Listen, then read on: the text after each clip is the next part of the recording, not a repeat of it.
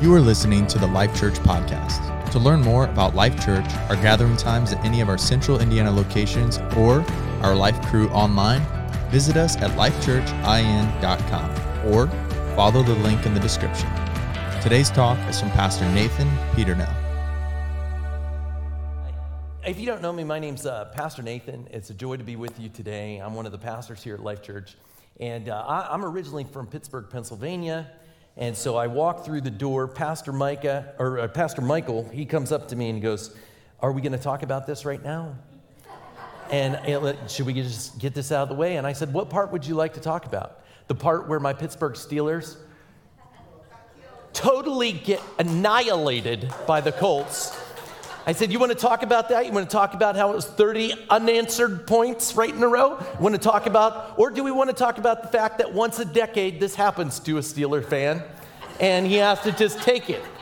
You have to take it. I owe Ivan a candy bar. Wherever Ivan is, there he is. He's happy. Last year he had to buy me a candy bar. So here's what I'm going to say. If you put your hope in the Pittsburgh Steelers, you will have those moments where you will be put to shame. But if you put your hope in Jesus, you'll never be put to shame, okay? So that's why I don't worship the Steelers. I just love them. My second favorite team is the Colts, and boy, that was bad. Okay, anyway. Let's talk about hope. We've been talking, this series is really Hope for the Heart. It's been something that we're now in the fourth week of it. We start off by talking about hope for your home and how to be a witness to your family and what to prioritize as we're having people together, and we know they're not all coming and are, coming from the same place. Not everybody in our families love the Lord. And so one of the things we talked about was how important it is to make sure that when it comes to getting together with our family, our number one priority is to be an ambassador of Jesus Christ. So you have to pick what you're going to talk about. You have to pick what you say. You got to think about your spirit, because people need the gospel more than any other news in this world. And we want to believe that God's reaching our homes, our families. So how do we do that? Then we talked about hope for our town. And that the fact of the matter is that this is not just hope for across the world. This is hope that should be touching and changing Northwest Indianapolis, right? This has to be right here. And we, once again, why do we do good works? Do we do good works so that we feel good about ourselves? No, but go and do good works that men may see your good works and glorify your Father in heaven. So we do it so that people will go, why do you hand out all these Christmas hams? Why do you pray for people in the line? Why do you provide food for the poor? What are you doing? It's because we are recipients of the grace of God, and it's just the natural part of generosity in the Christian to turn around and love people where they are. Hope for our town. Last week we talked about that the gospel is hope for all the nations. 6 words we wanted: good news, great joy, all people. And I look around this room, and it's always been, I have been preaching at this campus, this particular location, because I was right out of Bible college. This was the first place I was hired out of Bible college. And I've always known that the nations were represented at this place. I remember we used to celebrate the nations on the 5th Sunday night of every month. We'd come together to do what we called a love feast, and it was all of the nations would bring food that was from their particular country, and we would eat. Do you remember that? So many of you are in here, but we would eat those things together and laugh and cut up. And you know what? When people would talk about diversity, we're like, oh my goodness, we're naturally diverse. And the fun thing about diversity is after a while, you start to make fun of each other for their diversity. But because you love each other and everybody knows that it's just in fun, you're celebrating. You're like a family teasing one another. This is great. The nations were always meant to be blessed by Jesus coming. It wasn't just for one nation. It wasn't just for the Jewish people. It was for everybody. And so why do we care about Cambodia? Why do we care about building an orphanage in Cambodia? And I mentioned this last week. I was preaching over, I think, at Noblesville, and I said, some people stop and they go, Pastor Nathan, I don't understand why we're giving money away to foreign countries whenever we have our own problems right here in our own backyard. Why do we do that? And it just broke my heart that was the question, and I want you to know the answer, because if we wait until everything is right in America, we'll never do anything for the rest of the world. It is not just doing things here and then we go over there. It's both and. We do both things. Why do we care about little lives being displaced by the Chinese mafia? Because they matter, and they're going to be the next leaders of Cambodia. God's going to restore a father and mother's heart because of that orphanage and that Indiana missionary who's given 30 years of his life to pour out his life over there. And nothing is wasted. You never know where God's going to raise up the next great leader of a country. And we believe it's going to come through the ones that we've prophesied over and prayed over. So hope for the nations. And today, we're 1 week from Christmas Eve. And maybe you've gotten I hope you've gotten your Christmas shopping done. Most of my Christmas shopping is done. Do you know how I know that? Because I asked my wife. Honey, how are we on the Christmas shopping? We doing okay? All right, good.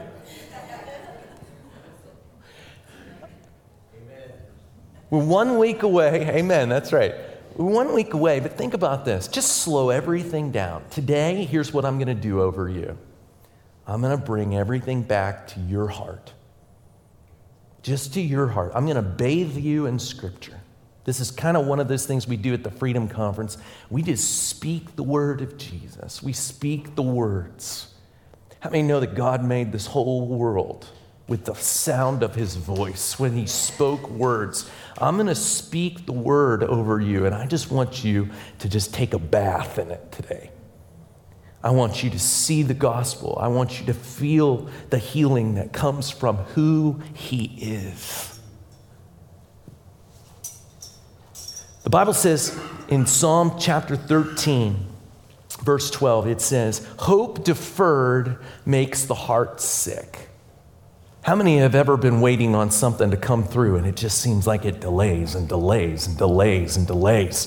Hope deferred makes the heart sick, but desire fulfilled is the tree of life. And today I mean to tell you that the desire fulfilled in our heart is Jesus. He is our tree of life. I was once on a plane. I get to travel all over the world to see different missions projects. I got to go to over into the Asia Pacific area in September. But a lot of these plane trips are really, really long. They can be, 12, 14, 16 hours. That's one hop before you get off on another plane. And sometimes traveling across the world could take you 30 hours to get over there. And so I'm one of these people that I think to myself, Lord, if you want me to talk to somebody, just tell me.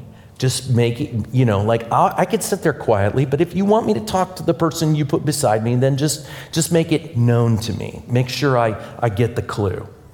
So I'm in LA, and I'm about to get on a plane trip to Israel. This is about 6 years ago, and I prayed that prayer right before I got on the plane. And so this man walks up, get this is how he starts the conversation. He says, "This world is so wicked that surely the Messiah must come." I'm like, okay, that's a clue. I got that one, God, right? That's no problem. I got this. Do you know who the man was? I had a 10-hour conversation with a man about who Jesus was. He was the senior advisor to the Israeli foreign minister. And we sat there and we talked, and he told me why Jesus was not who he said he was, and I told him why he was. And then I quoted to him from the book of Isaiah that dates, 700 years prior to Jesus coming? And I'm quoting to him, and he didn't want me to use the New Testament. And I said, that's okay, I'll just use yours. I'll just use the Old Testament. How's that? And so I'm quoting to him the book of Isaiah. By the way, if you haven't heard this, the book of Isaiah is considered the fifth gospel because of how much it talks about Jesus. And so I'm just quoting it over him, but he says, stop. He goes, I know you're trained in this. He goes, I know I can't listen to you because you're trained in this. And I said, I'm just reading you your book, right? I love it too. But it was all about who Jesus was. So today, if you have your Bibles with me, or you got your phone or whatever, I want you to turn to Isaiah chapter 9. That's where I'm going to be largely, but I'm going to go in different places from there. I don't expect you to totally keep up with me, but those verses are the ones I want to draw you to. Isaiah chapter 9. I really believe that what that man said, this world is so wicked that surely the Messiah must come. He's not wrong. The reality is, though, that the Messiah already came and he's coming again. And his coming is not far from now. Look at verse 1. It says, but there will be no more gloom for her who is in anguish. In earlier times, he treated the land of Zebulun and the land of Naphtali with contempt, but later on, he shall make it glorious. By the way of the sea, on the other side of the Jordan, Galilee of the Gentiles. Here it is, where salvation is going to come from. The people who walk in darkness will see a great light. There's the verse that Pastor Mike just quoted. Those who live in the dark land, the light will shine on them. And you shall multiply the nation, you shall increase their gladness. They will be glad in your presence, as with the gladness of harvest, as men rejoice when they divide the spoil.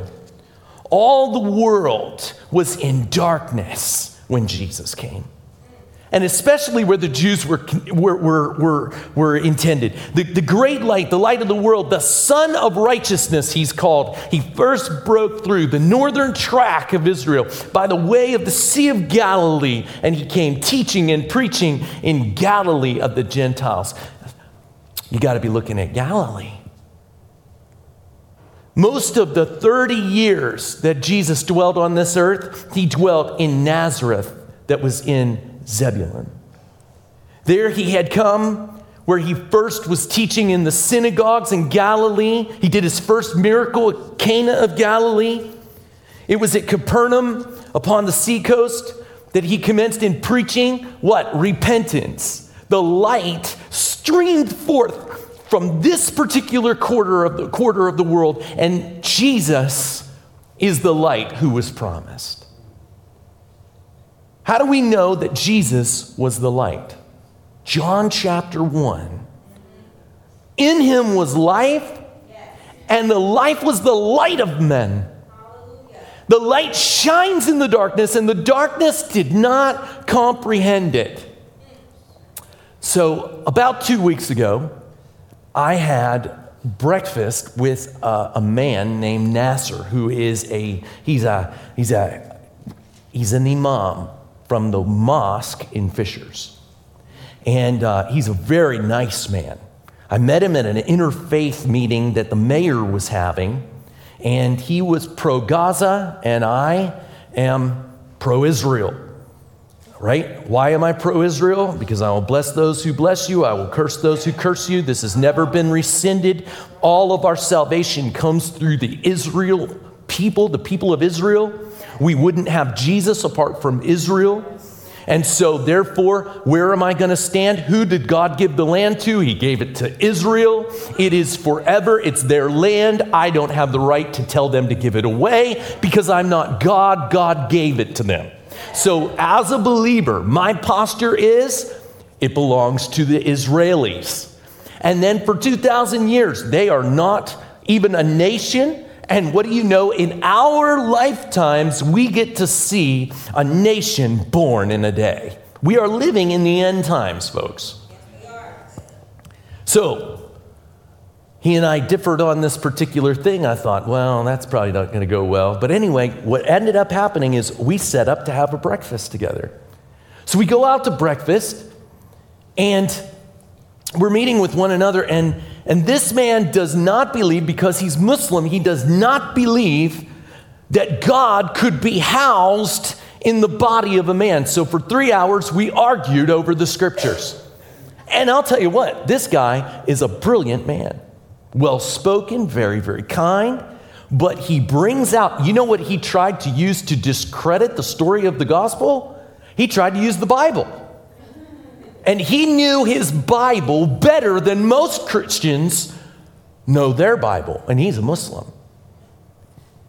And so he's talking about God could not be housed in a person. Now, I want to tell you that's why Christmas is so important. This is why theologically we have to be able to defend that this is the plan of God. But he refused to believe it, just like it said that the darkness did not comprehend it. He has a paradigm. And sometimes, how many know God has to come into our world, mess up our paradigm for us to see him? That's what has to happen for this man. And yet, he was willing to talk about it all day long. In fact, do you know in January, he invited 25 people from Life Church to come to his mosque to talk to his people about what we believe. I'm telling you, that's a pretty awesome opportunity, amen? Now, could it be uncomfortable? Yes. But we can go in there and be ambassadors of Jesus Christ, treat with kindness, and stand on God's word. Because I told him, I said, you're inviting me to your church? He said, yes. I said, I want to be totally clear. You realize my mission is to take everybody in your mosque and put them in my church. You realize that, right? And he said, yeah, that's okay. You can come. I'm like, okay. He's the light of the world. And sometimes he has to break our paradigm. Look for what he says in verse 6. For to us a child is born, to us a son is given, and the government will be upon his shoulder, and his name will be called Wonderful Counselor, the Mighty God, the Everlasting Father, and the Prince of Peace. God will become flesh, is what Isaiah is telling you. God will dwell with you. He's not going to be ordinary. He's going to have a supernatural entrance. That's why the virgin birth will be a sign to you. That's why it's going to matter. Therefore, the Lord himself will give you a sign. This is from Isaiah chapter 7, 14 and 15. This is where it comes from. Therefore, the Lord himself will give you a sign. Behold, the virgin will conceive and bear a son, and shall call his name Emmanuel. He shall eat curds and honey when he knows how to refuse the evil and choose the good. Now, you got to get this, that God is going to put himself in the housing of a human form. That's what Nasser was struggling with. It can't be. A human body could never hold him. And yet, it did. It was purposed that way. Why? Because Emmanuel, what's it mean? God with us. God was not saying, you're going to come up to me. He's saying, I'm coming down to you to make a way. He tells us that it will be human flesh. A child is the gift that God gives. What is the season of Christmas? It's the season of giving gifts. Why? Because God gives himself to us. For a child will be born to us, a son will be given, and the government will rest upon his shoulders, and his name will be called Wonderful Counselor, the Mighty God, the Everlasting Father, the Prince of Peace. And I said, don't you see, Nasser? His name will be this is what he's going to be called, the Mighty God. The man, the baby, the one who would come will be called the Mighty God. And that doesn't fit in his paradigm. The government will rest on his shoulders. He shall set up a kingdom that will be governed, but he's going to govern it.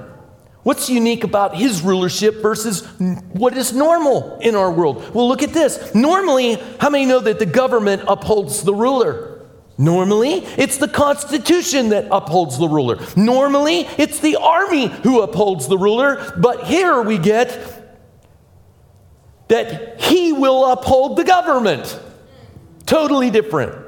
The government, the kingdom rests on his shoulders. Nothing upholds him. And he will be called, and these are the names that are truly applicable to who he is. And we're going to go through them here. I want you to see them. I want you to think of these two questions as we contemplate this. What was it like to leave heaven to become a man? What was that like? And then why would he do it? Why would he do that? Let's look at 4 reasons why he'd do that. Why would God become a man? Number 1, it's this: to reveal to us who he is. He is the remarkable king. So we're gonna look and examine his humanity and also his deity.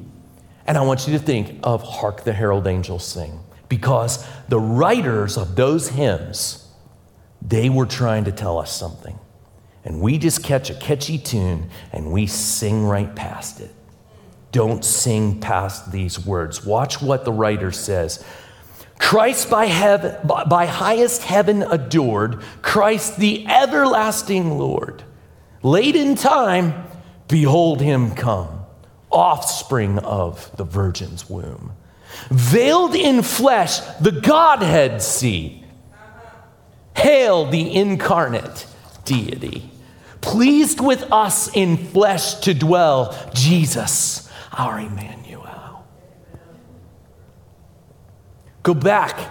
I love this guy, Nasser. I loved him, man. I just, even though we might be on different sides of who Jesus is at this point, my heart just naturally loved him. I'm praying for him. I'd like you to all. Would you just pray for Nasser? Just pray for a Muslim community. Do you know that Fishers is they're looking to make that the next Dearborn, Michigan. And I want you to pray because God's bringing the lost to us so that they can be found. But he was quoting to me verses from John 10, and I said, hey, Nasser, you don't get to do that. You can't quote to me to try to destroy my argument, the I am statements in the book of John chapter 10, when you ignored John chapter 1. In the beginning was the Word, and the Word was with God, and the Word was God. He was in the beginning. All things came into being through him, and apart from him nothing came into being that has come into being. Who does that make the Word? The Creator. Yes. He is called the Wonderful Counselor. Stop and think about that. The Wonderful Counselor. 2 expressions, wonderful. First, in his nature as the God-man, and in his teaching, he astonished those people who heard him.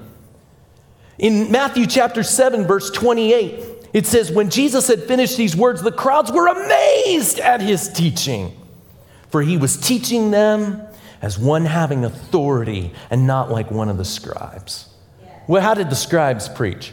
Well, this guy says this, and this guy says this, and this guy says this. But here Jesus would get up and he'd quote himself. I love it. He'd go, hey, I say unto you. And I'm the first and the last, so I could trump them all. That's another thing about Islam. Do you know why they believe that Muhammad is the greatest? Because in their minds, they believe Muhammad is the last prophet. And as the last prophet, he has the final word. The only problem is Jesus says, I'm the Alpha and I'm the Omega. I'm the beginning, I'm the end. And Muhammad is dead and Jesus is alive and he's coming back again.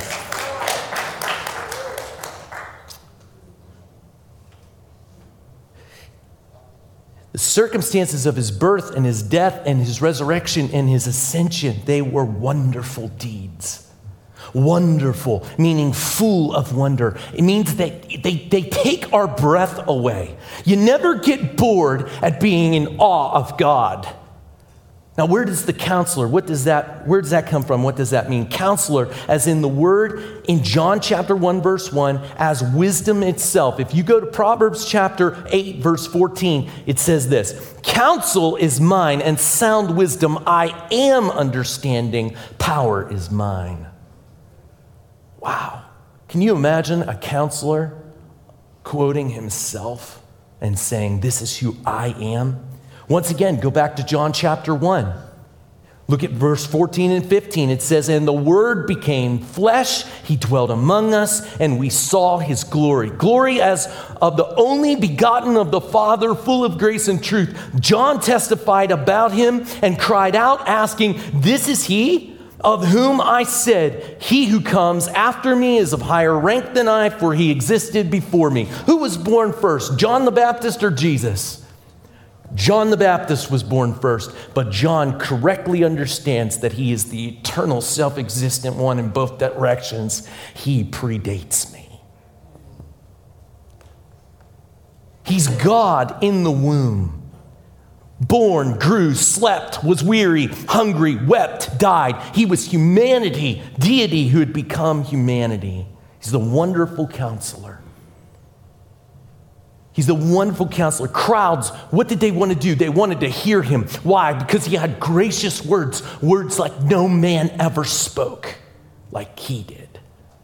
He's the counselor. What is a counselor? It's a guide. A counselor is approachable. He meets us where we are.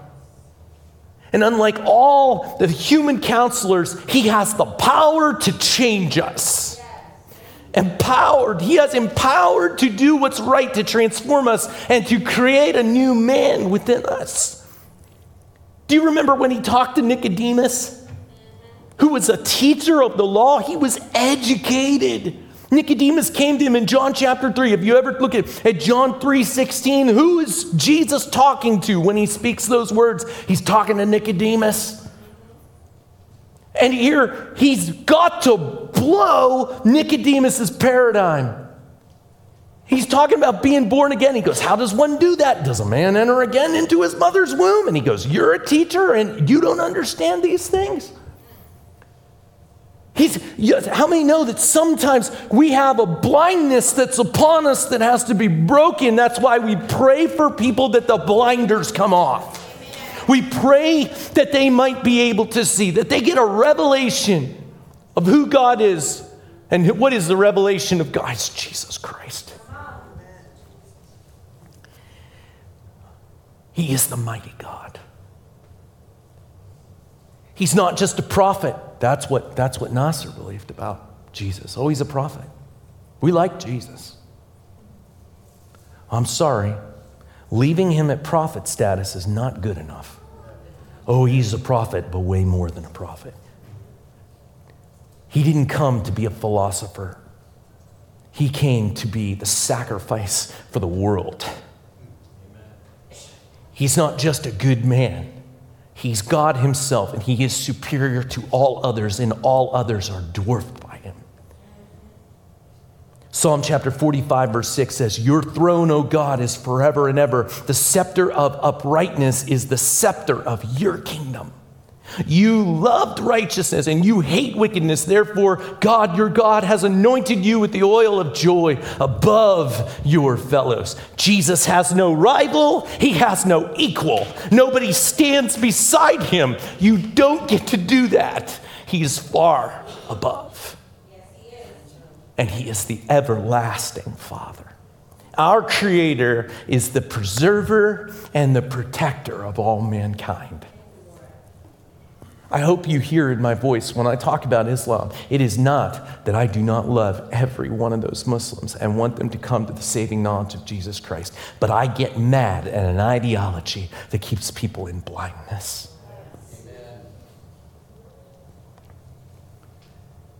He is the everlasting Father. He is everlasting. Think about that. In his nature, he is eternal in years. Do you remember the song we used to sing about Ancient of Days? Blessing and honor, glory and power be unto the Ancient of Days. Man, he's eternal. He exceeds all scales of measurement. In geometry, he's a line. He has no beginning. He has no end. He goes eternally in both directions. In scope of his dimension, he has no limits morally in his goodness or his kindness, you'll never get to the bottom of the goodness of God. Do you know that Ephesians tells us that the riches of Christ, when we've been in heaven forever, in terms of our years, we will still not scratch the surface of the depths of Christ. You think, is there more to learn? Yes, there will be more to learn a zillion years from now about how good Jesus is. John chapter 1, verse 3, all things came into being through him, and apart from him, nothing came into being that has come into being. In Hebrews chapter 12, verse 2 and 3, it says, fixing our eyes on Jesus. Watch what the writer of Hebrews says. He's the author and the perfecter of our faith, who for the joy set before him did endure the cross, despising the shame, and he has sat down at the right hand of the throne of God. For consider him who has endured such hostility by sinners against himself, so that you will not grow weary and lose heart. You need hope today?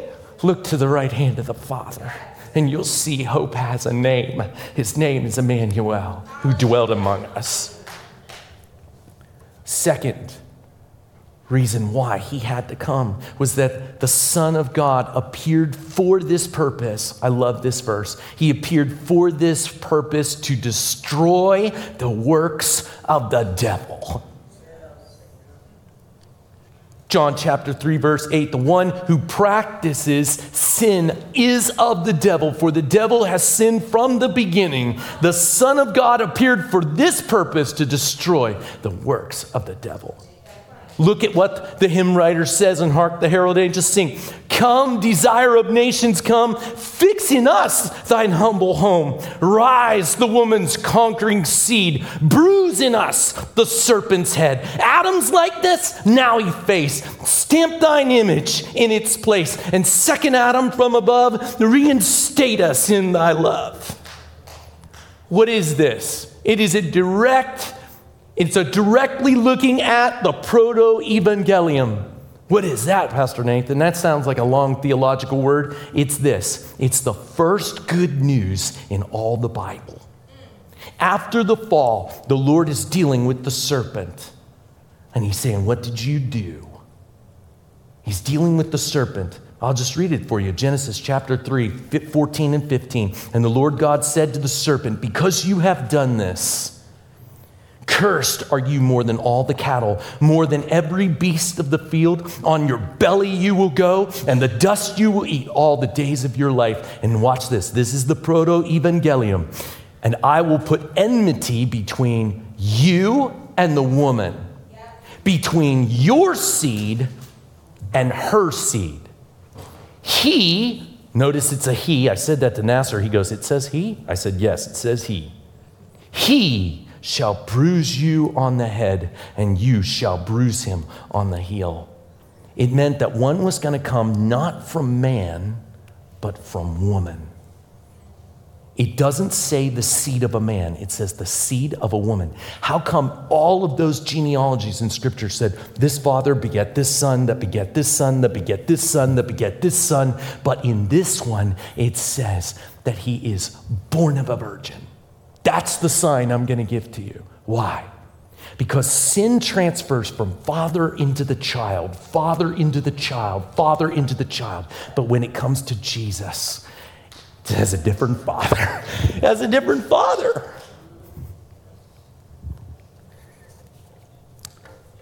That's the good news. What is he going to do? I'm going to make it so that your seed doesn't play well with her seed.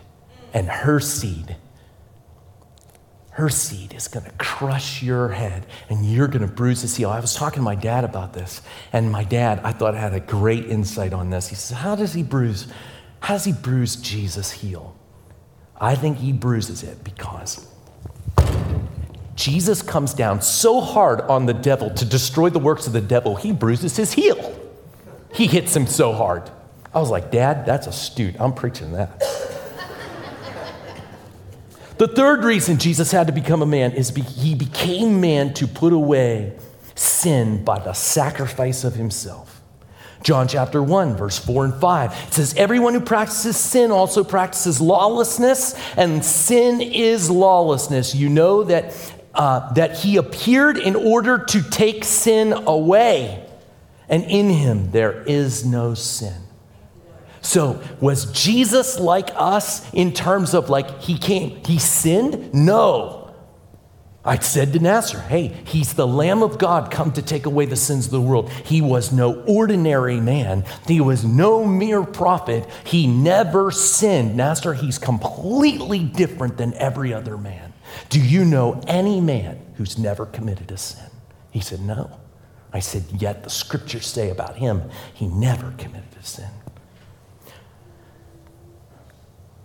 He's come to take it away. Hebrews chapter 9, verse 26 and 28. Otherwise, he would have needed to suffer often since the foundation of the world. But now, once at the consummation of the ages, he has been manifest to put away sin by the sacrifice of himself. And inasmuch as it is appointed for men to die once, and after this comes judgment, so Christ also, having been offered once to bear the sins of many, will appear a second time for salvation without reference to sin to those who eagerly await him. I just want to know, am I in a room with people who are eagerly awaiting his coming? Are we looking forward to when he comes again? Look at what the writer of the hymn says. Hail the heaven-born Prince of Peace. Hail the Son of Righteousness. Light and life to all he brings. Risen with healing in his wings. Mild he lay his glory by. Born that men no more may die. Born to raise the sons of earth. Born to give them second birth. And the final reason that Jesus had to become a man is for the purpose of his advent to prepare for a second coming. In the scriptures, we get a man that has no father, nor mother, nor lineage. His name is Melchizedek. Abraham offered to him a tithe. He had no mother, no father, no lineage. He's called the King of Righteousness and the King of Peace. Who was he? He's Jesus, back in the Old Testament. That's who he is. And he blessed Abraham way back then. He is the King of Peace. The Bible says Jesus is the Prince of Peace. What is the scope and the quality of his reign? What was his chief pursuit? Jesus is here to make peace between God and man. Christmas is the only holiday that champions peace, tranquility, joy, and stillness. I don't know about you, but I long for the moment when peace comes back in this world. But peace is coming different than you think he's coming. I told Nasser, he's not coming. He's not coming peacefully. Oh, peace is coming, but he's not coming peacefully. He came humbly once. The next time he comes back, his robe is dipped in blood, and on his hip is written faithful and true. And he comes on a white charger, and all heaven comes with him. And there's going to be a shout. There's going to be the trump of the archangel. And I'm telling you, when he comes, one word of his mouth is going to slay the enemy, and the blood is going to be to the horse's bridle. Because when he comes in victory. The conquering king. Oh, he will be peace. Because after he comes, peace. Peace comes. Peace to the level that on the UN building, I don't know if you've ever noticed this, but on the UN building, it says a verse, and it says, and the swords will be beaten into plowshares, and they will remember war no more. That's what's going to happen when Jesus returns. We're not even going to remember what war was like, because perfect peace will rule and reign from Jerusalem. True joy cannot happen without peace. Do you know that shalom, how do Jews greet each other? What do they say to one another? Shalom. peace. Shalom, peace, is a central theme of all the scriptures. In Numbers chapter 6, verse 24, the Lord bless you and keep you and cause his face to shine upon you and give you peace, right? Well, Paul the Apostle, in all of his letters, he writes these things. He says, grace to you and peace, because he realized that Jesus is peace. May peace be upon you. John chapter 20, verse 19, Jesus came, peace be with you, he says. First words to his disciples, peace be with you. Shalom is that wide range of meaning. Shalom to Hebrew, it doesn't just mean peace, it means wholeness, security, and well-being. It means eternal salvation.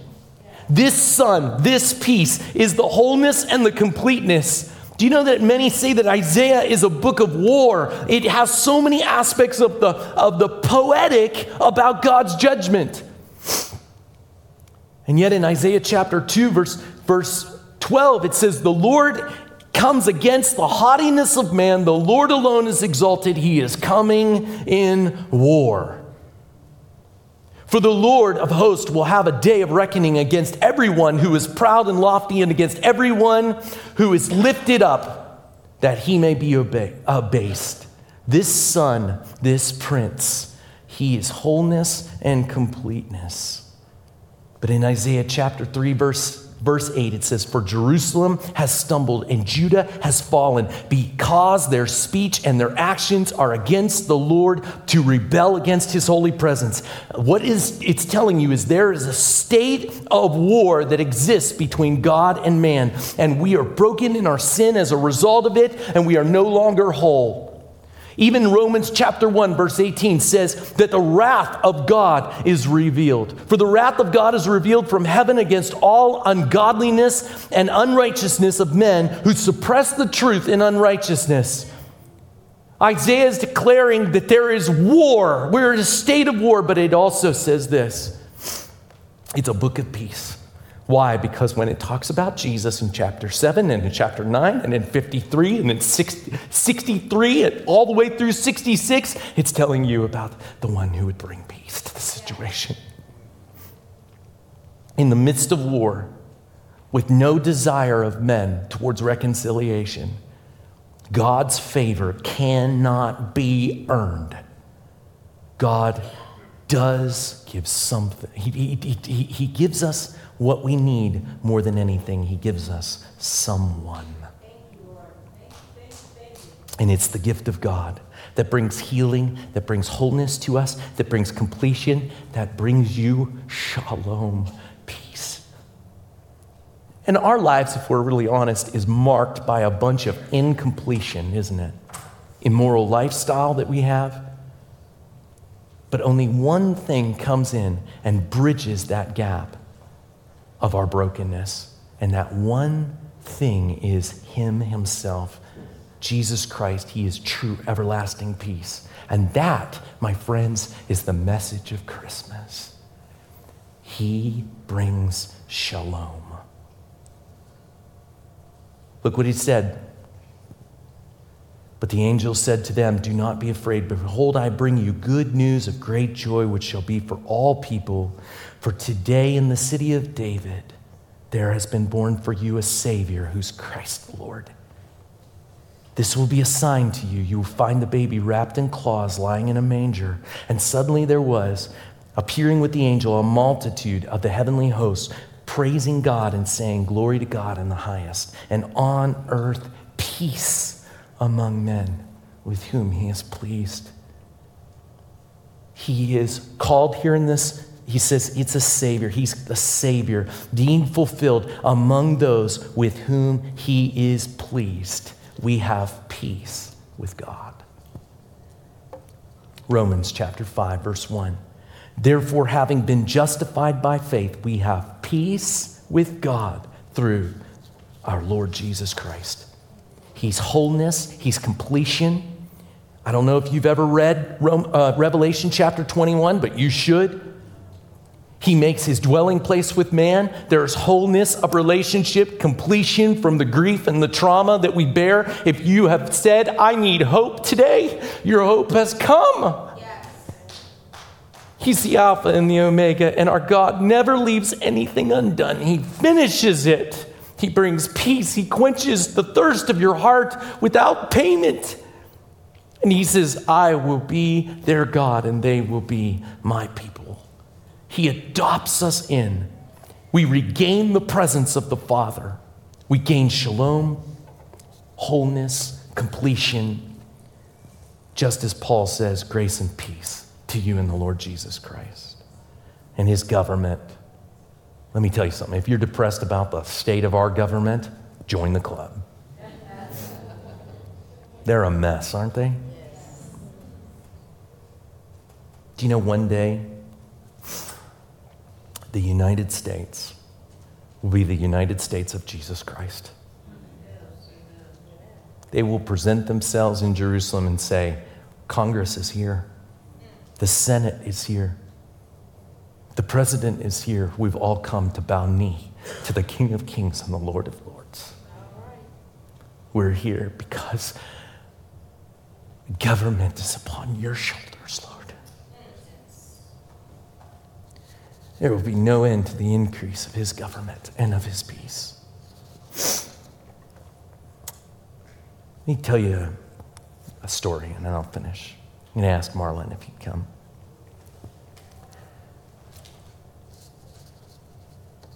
I told you that he came to destroy the works of the devil, to take away sin, to reveal the Father, and to prepare for the second advent.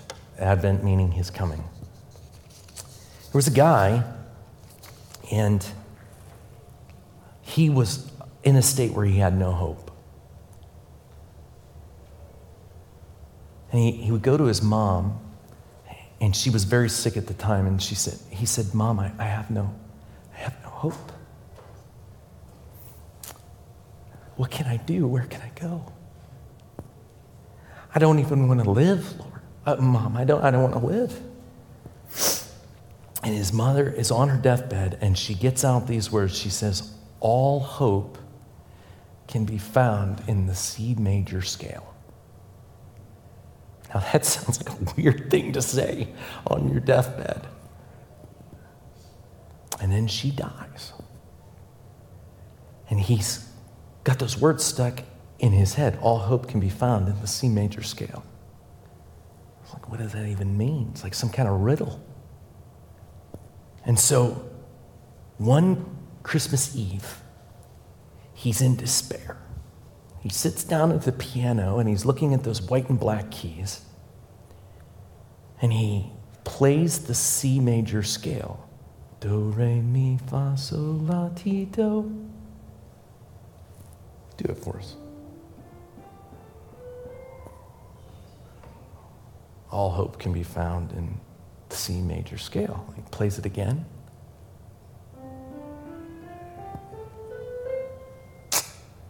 Then he plays it backwards.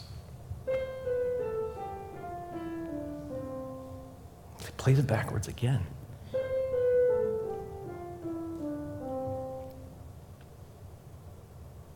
And he thinks about something. He starts to mess with the timing of those notes. And something comes out.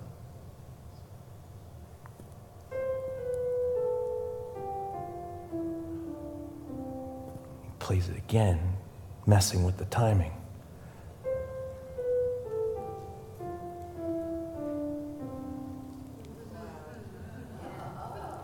Play it again.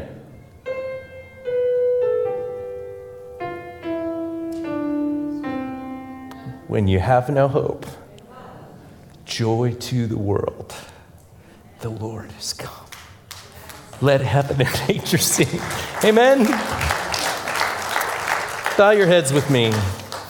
I want to ask you a question. Are you whole? Are you complete today? What is your state personally with God? If you haven't given your life to Jesus Christ, you are at war with God. You need help. But in his love, he came that you might have that help. All you have to do today is say, I believe in the Prince of Peace. I believe that God became flesh, dwelled among us. I believe that hope was in that manger, and that hope made his way to the cross, because hope has a name, Emmanuel. If you need to put your hope in Jesus Christ today, maybe you've been away from God, but you can tell that he's just drawing you back to his heart. And you say, that's me this morning. Pastor Nathan, would you pray for me? Raise your hand. That's you. You say, I believe. I want to believe today. If you were encouraged by today's talk, be sure to rate us, share with a friend, and hit subscribe on Spotify, iTunes, or wherever you stream your podcasts. Our mission is simple. Come to life, connect to grow, find your purpose, make a difference. Thanks for listening to the Life Church Podcast.